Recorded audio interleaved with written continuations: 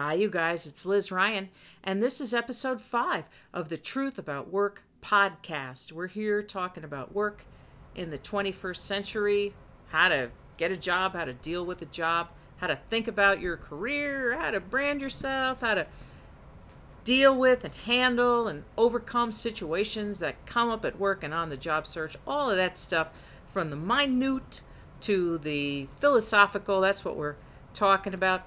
I'm Liz Ryan. I'm CEO and founder of Human Workplace, which is a publishing firm and a global movement to reinvent work for people, to bring the life and spark and art and joy of life into work where it's always belonged, but sometimes have a hard time shoehorning itself in there. We call out practices that need to disappear, hiring and leadership, so-called leadership practices, and we celebrate, what's possible when work is just softened enough to be human and warm and inviting as it should be. And by the way, for the corporate folks listening to this and saying, I don't know if that would ever fly in my organization, I hear you, because I fought that fight for a long time, did a lot of internal selling and evangelizing. But here's the thing, the more human work is, the better it is for everybody. Customers, shareholders, it's more profitable.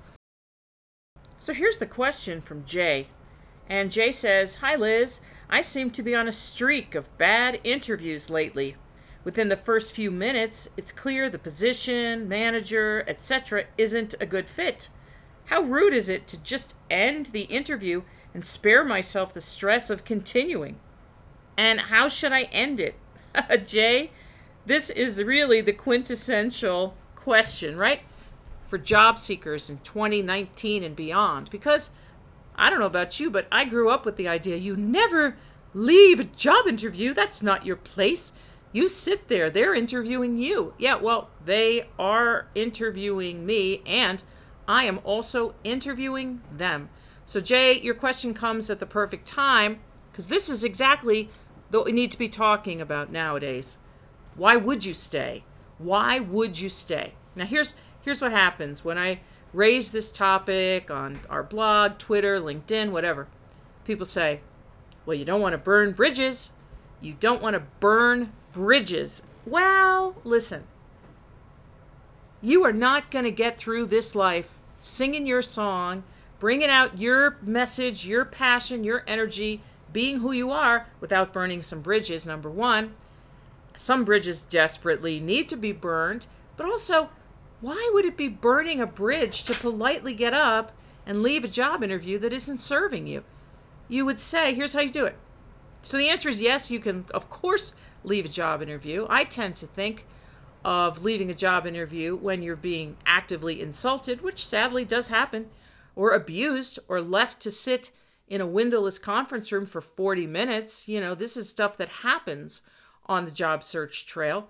But you're suggesting it's just not a fit. I'm wasting my time, and I've got places to go and people to see today. So yeah, how do you get up? Here's what you do.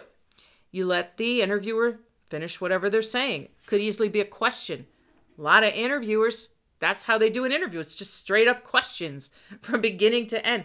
So they're asking you a question, and you're sitting there thinking, no, in hell I would take this job. I wouldn't take this job. I wouldn't work in this place. This is pointless. I have laundry to do. I have stuff I gotta see about. This is not a good use of my time. So you're not going to say any of that, but what you're going to say is that the interviewer is going to finish talking and saying, so, what do you consider your 3 greatest faults? And you say, oh my goodness, thank you so much for your time today. It's obvious it's not a great fit. So I'm just going to be going. I'll leave you to your, I'm sure, very busy day. I want to thank you so much for your time, and I wish all the best to you and your team. Now, as you're saying this, you're rising from your chair, gathering your things, and extending your dominant hand for a handshake.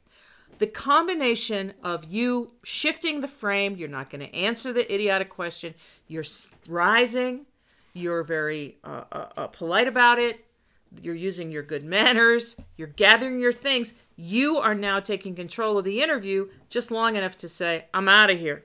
and you extend your hand for a shake. And almost every human being on earth is programmed. They're going to extend their hand to, and they're going to shake your hand, and they're going to say, oh, okay.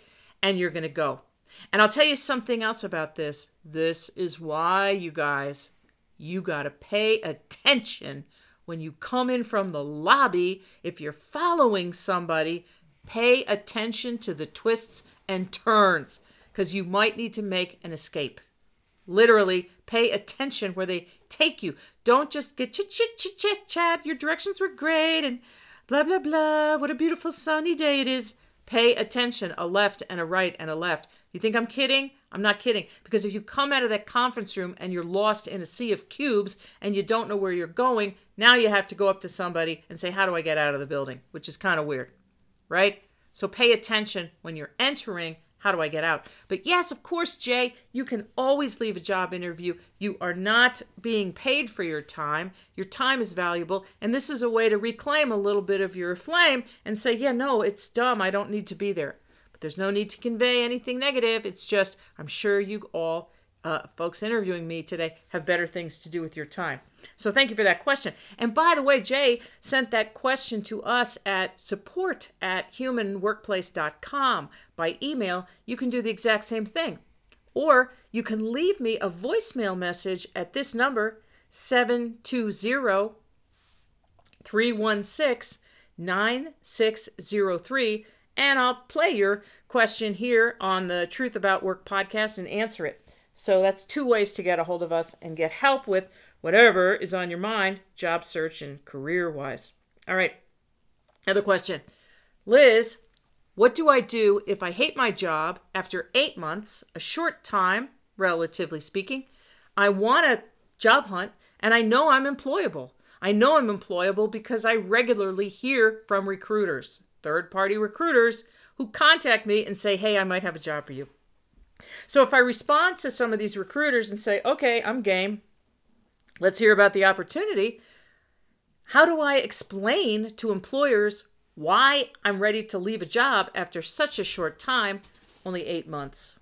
That's a great question. This is another 21st century career question, because back in the day, it wasn't as much of an issue hating a job and having to leave after 8 months. We would pretty much be happy to stay 2, 3, 5 years, keep that paycheck coming, right? And get some continuity, long-term roles on the resume. Now, if it's you're beating your head against the wall at work, if it's an abusive environment, it's just not happening. Your time and energy and talents are the only things you get to invest in your own career and your own resume and your brand. So if they say bloom where you're planted, yeah, well, you got to find that fertile soil. And if you're not in it now, absolutely, you wake up from your stupor and you say, why am I doing this? I don't know if I can maintain here. Certainly not another couple of years, but why would I even stay another 4 months to make that 1 year mark if somebody has a better opportunity for me? So here's what I want to say about this. Yes, of course, you can leave a job after 8 months or 6 months or whatever duration. The question comes in, as you point out, what do I say to employers when they ask me, why are you leaving a job so soon? It's only been 8 months. Well, here's the thing, though. They empowered some recruiter to go out and find them candidates for this job, and their recruiter found you. And their recruiter, acting as their agent, found you and found you suitable for an opening, a job opening in their company. So you have nothing to apologize for. You were living your life, harming no one. And they came out of the ether and contacted you. And that is the mindset I want you guys to carry with you into your job search. When somebody invites you for an interview, you have already passed that test. Now, it's very easy sitting there in the interview room to feel like a kid again and feel like you're in an oral exam and you have to have the right answer. So when the interviewer says, well, you've only been at your job for 8 months. Why are you thinking about leaving so soon? I don't want you to go into apologetic mode and have to dance and prance around the fact it's an abusive environment or your boss is clueless or whatever. That's none of their business. It's not even relevant. The point is that the company had an opening. They designated, deputized a recruiter to act on their behalf. Recruiter found you. Recruiter sent the resume to them. They liked your resume enough to bring you in, knowing it's playing out on the front of the resume that you've been in your job 8 months. Why are you asking me? Understand? It's a difference in mindset. You are not a supplicant. You're not crawling to the foot of the throne, right? So a breezy, non-defensive way to answer that question. Well, I see you've only been in your job for 8 months. Why? Such a short duration is, I don't know that I would have been job hunting, but for the fact that your recruiter contacted me, this opportunity sounded like something I wouldn't want to pass up. And I'll tell you what, you've got a great recruiter there, a really good salesman, because he got me here. So let's talk about the job. Do you see what I'm saying? We've been brainwashed, you guys. We've been brainwashed since we were little kids that as a job seeker, you are the one who has to grovel and beg for the job. Twist yourself into pretzel shapes to impress them. No, you guys called me. You're actually using my time right now, okay, on this interview. I'm not getting paid, right? You contacted me and said you might have something that might interest me. Let's hear about it. Right? I'm giving you subtext. These are not the actual words that I want you to use in the interview, but I want you to get the mindset because the mindset is everything. What I teach you guys is methodology wrapped in mojo. It's wrapped in an attitude that you are valuable and you have something great to bring to employers. And the ones who don't see it, God bless them. They're welcome to live a long and happy life without you. You have no one to impress. You have no one to please. Only the people who get you deserve you. All right, that's the end of that topic. We need to talk about one more thing, you guys. Episode 5 today, because this came up yesterday on Twitter. You want to follow us on Twitter and join the conversation? It's at Human Workplace. Couldn't be easier. Here's the thing. Somebody wrote and said, I'm a manager and we are going to be doing layoffs in my company. I didn't have confidence in this leadership team in any case, but I super don't have confidence in them now because I got called into a meeting and told in very fuzzy terms, we're going to be cutting back on staff. I need to be looking at my staff. I need to be thinking about who I could live without, that whole deal. And I should expect to be laying some folks off this summer.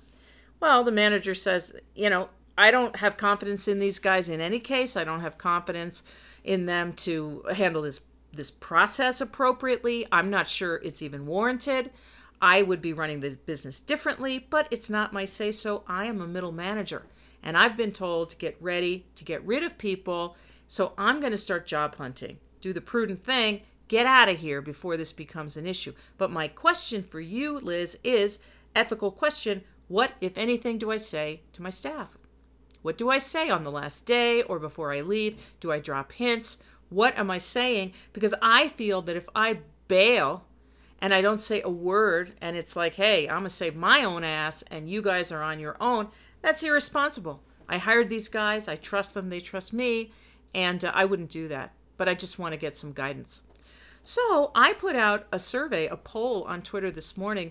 And as of the last time I checked it, a few minutes ago, 85% of our respondents said you got to say something.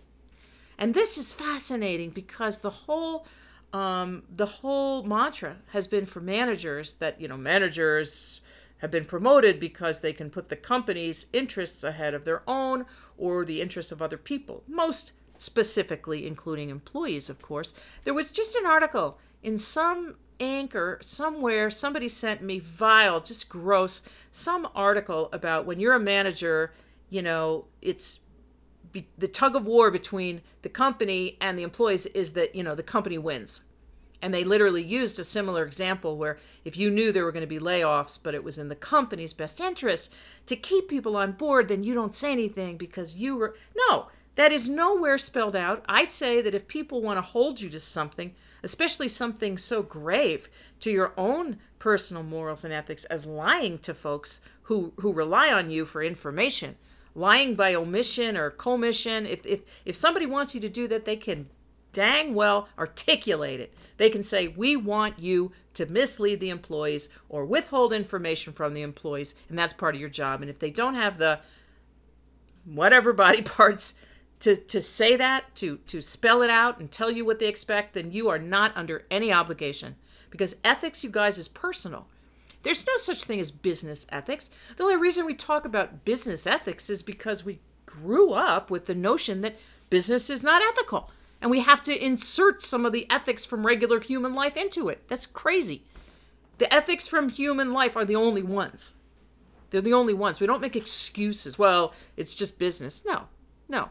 Okay? It's your ethics. You carry that around with you. And nobody has the power to tell you to do something unethical if you don't want to, right? And that's why this manager is getting ready to leave. But we're still left with the question, should you say something?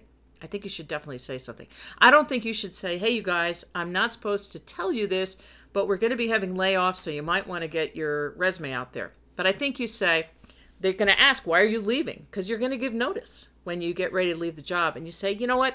It's just the right thing for me. And several people are going to make time with you. They're going to come in your office one-on-one, sit down and say, hey, Rebecca, Charlie, whatever, not that it's any of my business, but you were gung-ho and we were doing all this stuff and now you're leaving. Like, is there anything I should know? And you're going to say, hey, use your good judgment, man. My sister. I feel like the direction the company's going, it's best for me to hit the road and you got to do what you feel is best, but I am at your service to help you with any career plans that you have, whether they're here or somewhere else. Hint, hint. Right? I think you have to feel good when your head hits the pillow at night. That's the thing. And if somebody says, are you saying, maybe I should job hunt? Then you say, I think everybody should be out there. They should be aware of what's happening in the talent market. I'd be so happy to help you with your resume if that'd be useful. Right? You're not paid enough. Nobody is paid enough to just drop their ethical standards. That's not in any job description, nor could it ever be. And we have to tell the truth about that. So anyway, you guys, keep growing your flame. I'm Liz Ryan. This is the Truth About Work podcast. Have an awesome day.